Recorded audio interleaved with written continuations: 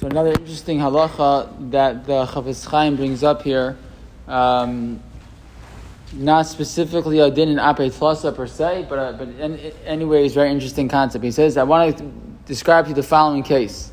He says, let's say you have a group of dayanim, a group of judges who are asked to adjudicate a case.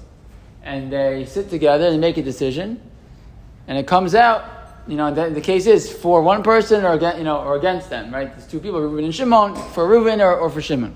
And it comes out, they paskin, Shimon wins. Fine, so Shimon wins.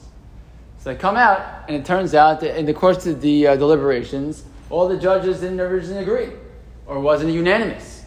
But it comes out that they paskin together, and they're not supposed to reveal who voted one way. They just not the Supreme Court where that's part of what they do, but they're just passing one way or the other, and they come to a decision altogether.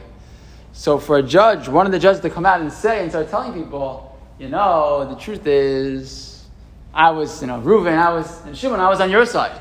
But what can I tell you? The majority overruled me, and it's not my fault. Right? That the Chafetz Chaim is absolutely forbidden. Why is that forbidden? Why is it forbidden? Because Lashon Hara. Why is it Lashon Hara? Because what you're doing is you are now slanting. It could be solely true, but you're slanting now this guy's opinion about these whatever the number of people is. You're taking responsibility off of yourself and placing on those two guys. Oh, it was them, not me. Right? Be angry at them. Don't be angry at me. And says the Chafetz Chaim, that's absolutely forbidden. He says, "B'chol gavnei asur lahatos ha'avla al chavero u'lesalka me'olav." You're taking responsibility off yourself and placing it on somebody else. You are part of the committee. You're part of the group. You're part of the Beis Din. So at the end of the day, you take the responsibility yourself also. So to go ahead and drop it on somebody else, that is forbidden. In l'chora, I slipped in the word committee. L'chora be true, not just in a Beis Din. It could be true in a lot of other scenarios. Groups of people that are expected to make decisions, and they make them together, and you make a decision in the end. To go out and say, well, it really wasn't me. The other chevra in the group, they wanted to. I wanted to say something else, but right, people are angry at them, and you say, well, it wasn't me, it was them. Same thing. You are now directing the anger towards other people rather than towards yourself. It sounds like the Chafetz Chaim would say in that scenario, that would be forbidden. And he talks about one other case as well. I want to explain one other case. A lot of people do this. What's his example? I shouldn't probably be, I'm nogea b'davar in this one, to tell you this example. This is the example he gives. He says, let's say, the people go to the base medrash. In those days they meant that's the shul. They go to shul and there's someone who gives drushes in the shul. And people say about that person, those person's drushes, they're terrible. And they sit around, they talk, and they say, he doesn't know how to speak, it's not good, it's not right. He doesn't speak well. To sit around and talk about it, the person doesn't speak nicely, doesn't give good shiurim, etc. So that's a lashon hara. Al pi din hu lashon hara gemura. Shaydei dibur zeh kazeh matzahu shegorim hetek lechaver b'mamono. If you're going to affect a person's parnasa, to go around and say negative things about the person's ability to teach Torah.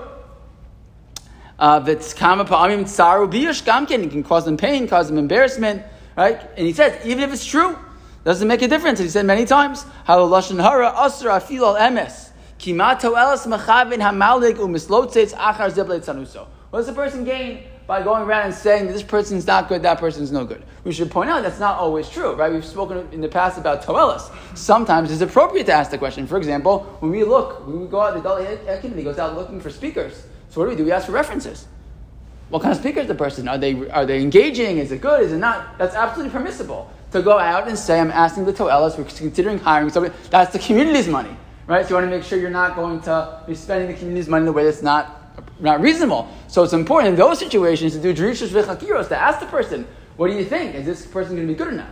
But in the end of the day, if if it's not for that purpose, it's just to sit around and shoot the breeze and talk about how do you think it was? I don't know, not so good, right? So that there's no question that's lashon hara because there's no toelas in that scenario. And then he adds in beautifully. He says, "Ki bal nefeshu." The person really wants help. What should he do? Adarabba. Tzarich layayitzlo achar kach beino levenasu. You got to give him advice. Ulaharich lefanav sheyom v'afanim achayim. Tell him how to do better. You said it this way. It wasn't so good. You should say it that way. If you can be accepted, the person's going to listen to you.